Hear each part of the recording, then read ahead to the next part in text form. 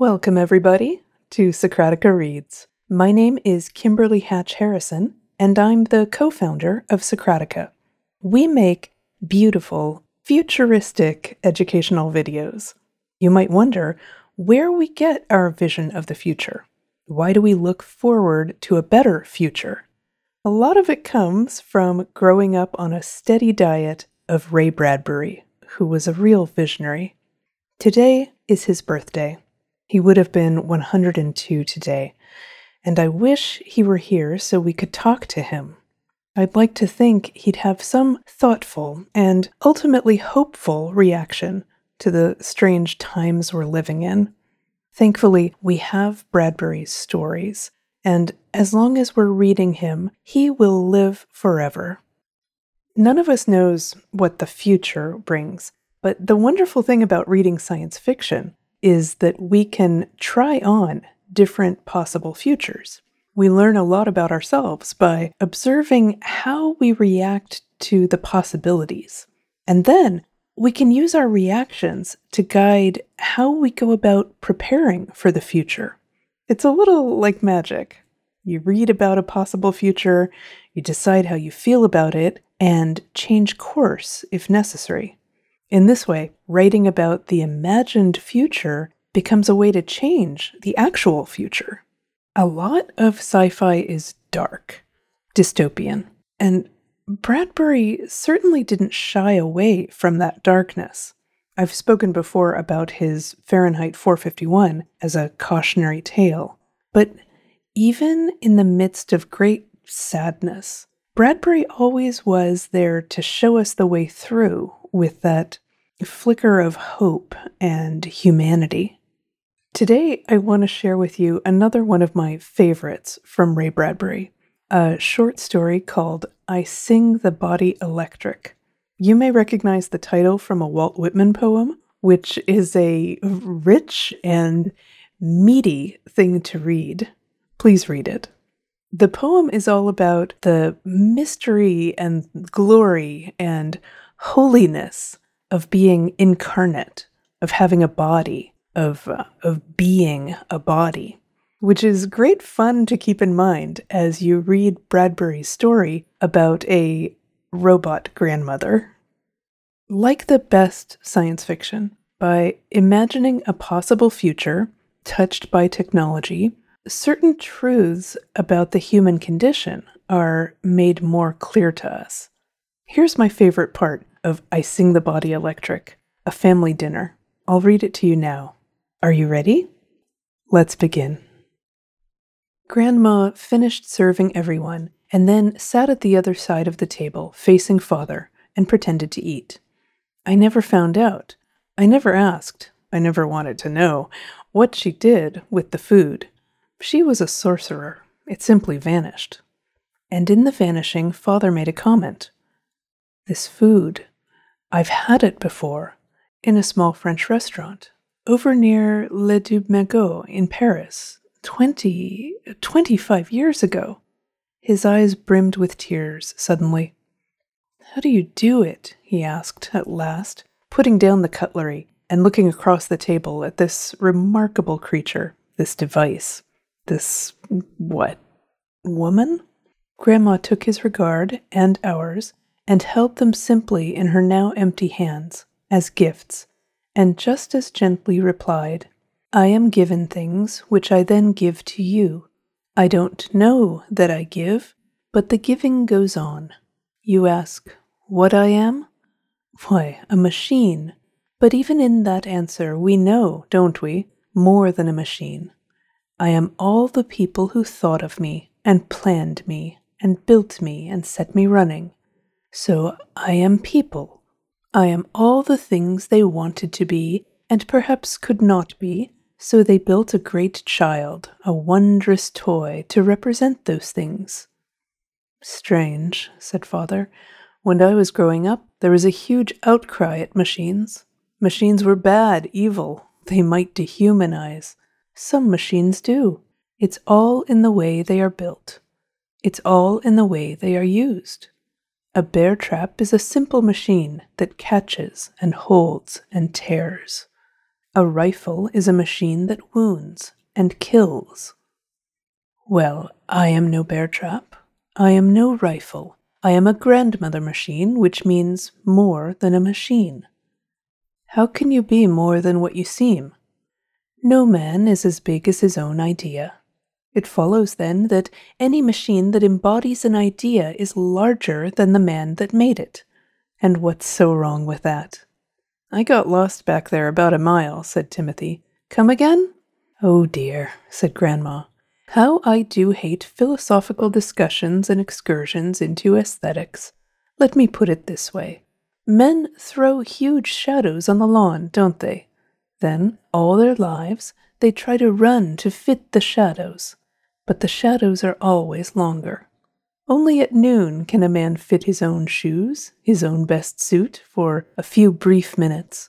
But now we're in a new age where we can think up a big idea and run it around in a machine. That makes the machine more than a machine, doesn't it? Well, so far so good, said Tim. I guess. Well, isn't a motion picture camera and projector more than a machine? It's a thing that dreams, isn't it? Sometimes fine, happy dreams, sometimes nightmares. But to call it a machine and dismiss it is ridiculous. I see that, said Tim, and laughed at seeing. You must have been invented then, said Father, by someone who loved machines and hated people who said all machines were bad or evil. Exactly, said Grandma. Guido Fantocini, that was his name, grew up among machines, and he couldn't stand the clichés anymore. Clichés? Those lies, yes, that people tell and pretend they are truths absolute. Man will never fly. That was a cliché truth for 1,000 years, which turned out to be a lie only a few years ago. The earth is flat. You'll fall off the rim. Dragons will dine on you. The great lie told as fact. And Columbus plowed it under. Well now, how many times have you heard how inhuman machines are in your life? How many bright, fine people have you heard spouting the same tired truths, which are in reality lies? All machines destroy. All machines are cold, thoughtless, awful. There's a seed of truth there, but only a seed. Guido Fantocini knew that, and knowing it, like most men of his kind, made him mad. And he could have stayed mad and gone mad forever, but instead did what he had to do. He began to invent machines to give the lie to the ancient lying truth. He knew that most machines are amoral, neither bad nor good.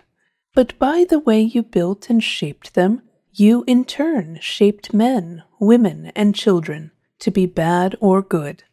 A car, for instance, dead brute, unthinking, an unprogrammed bulk, is the greatest destroyer of souls in history. It makes boy men greedy for power, destruction, and more destruction. It was never intended to do that, but that's how it turned out. Grandma circled the table, refilling our glasses with clear, cold mineral spring water from the tappet in her left forefinger. Meanwhile, you must use other compensating machines. Machines that throw shadows on the earth, that beckon you to run out and fit that wondrous casting forth. Machines that trim your soul in silhouette like a vast pair of beautiful shears, snipping away the rude brambles, the dire horns and hooves, to leave a finer profile. And for that you need examples. Examples? I asked. Other people who behave well, and you imitate them. And if you act well enough, long enough, all the hair drops off, and you're no longer a wicked ape. Grandma sat again. So, for thousands of years, you humans have needed kings, priests, philosophers, fine examples to look up to and say, they are good. I wish I could be like them. They set the grand good style. But, being human, the finest priests, the tenderest philosophers, make mistakes, fall from grace, and mankind is disillusioned and adopts indifferent skepticism, or worse, motionless cynicism.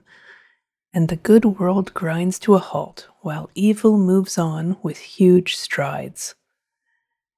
And you, why, you never make mistakes. You're perfect. You're better than anyone ever. It was a voice from the hall between the kitchen and dining room where Agatha, we all knew, stood against the wall listening and now burst forth. Grandma didn't even turn in the direction of the voice, but went on calmly addressing her remarks to the family at the table. Not perfect, no, for what is perfection? But this I do know. Being mechanical, I cannot sin, cannot be bribed, cannot be greedy or jealous or mean or small. I do not relish power for power's sake. Speed does not pull me to madness. Sex does not run me rampant through the world. I have time, and more than time, to collect the information I need around and about an ideal, to keep it clean and whole and intact. Name the value you wish. Tell me the ideal you want, and I can see and collect and remember the good that will benefit you all. Tell me how you would like to be. Kind, loving, considerate, well-balanced, humane, and let me run ahead on the path to explore those ways, to be just that. In the darkness ahead, turn me as a lamp in all directions.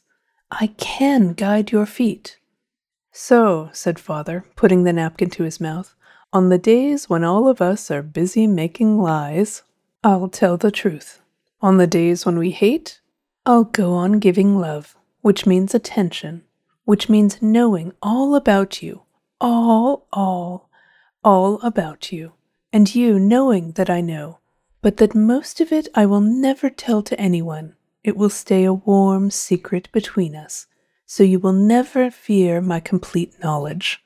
And here Grandma was busy clearing the table, circling, taking the plates, studying each face as she passed, touching Timothy's cheek, my shoulder with her free hand flowing along, her voice a quiet river of certainty bedded in our needful house and lives. But, said Father, stopping her, looking her right in the face, he gathered his breath. His face shadowed. At last he let it out. All this talk of love and attention and stuff. Good God, woman, you're not in there. He gestured to her head, her face, her eyes, the hidden sensory cells behind the eyes, the miniaturized storage vaults and minimal keeps. You're not in there. Grandmother waited 1, 2, 3 silent beats. Then she replied, No, but you are. You and Thomas and Timothy and Agatha. Everything you ever say, everything you ever do, I'll keep, put away, treasure. I shall be all the things a family forgets it is, but senses, half remembers. Better than old family albums you used to leaf through, saying, Here's this winter, there's that spring. I shall recall what you forget. And though the debate may run another 100,000 years, what is love? Perhaps we may find that love is the ability of someone to give us back to us.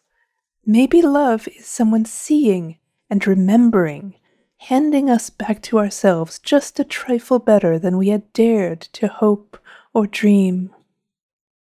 What a lovely, lovely man Ray Bradbury was. We remember him. Thanks for listening.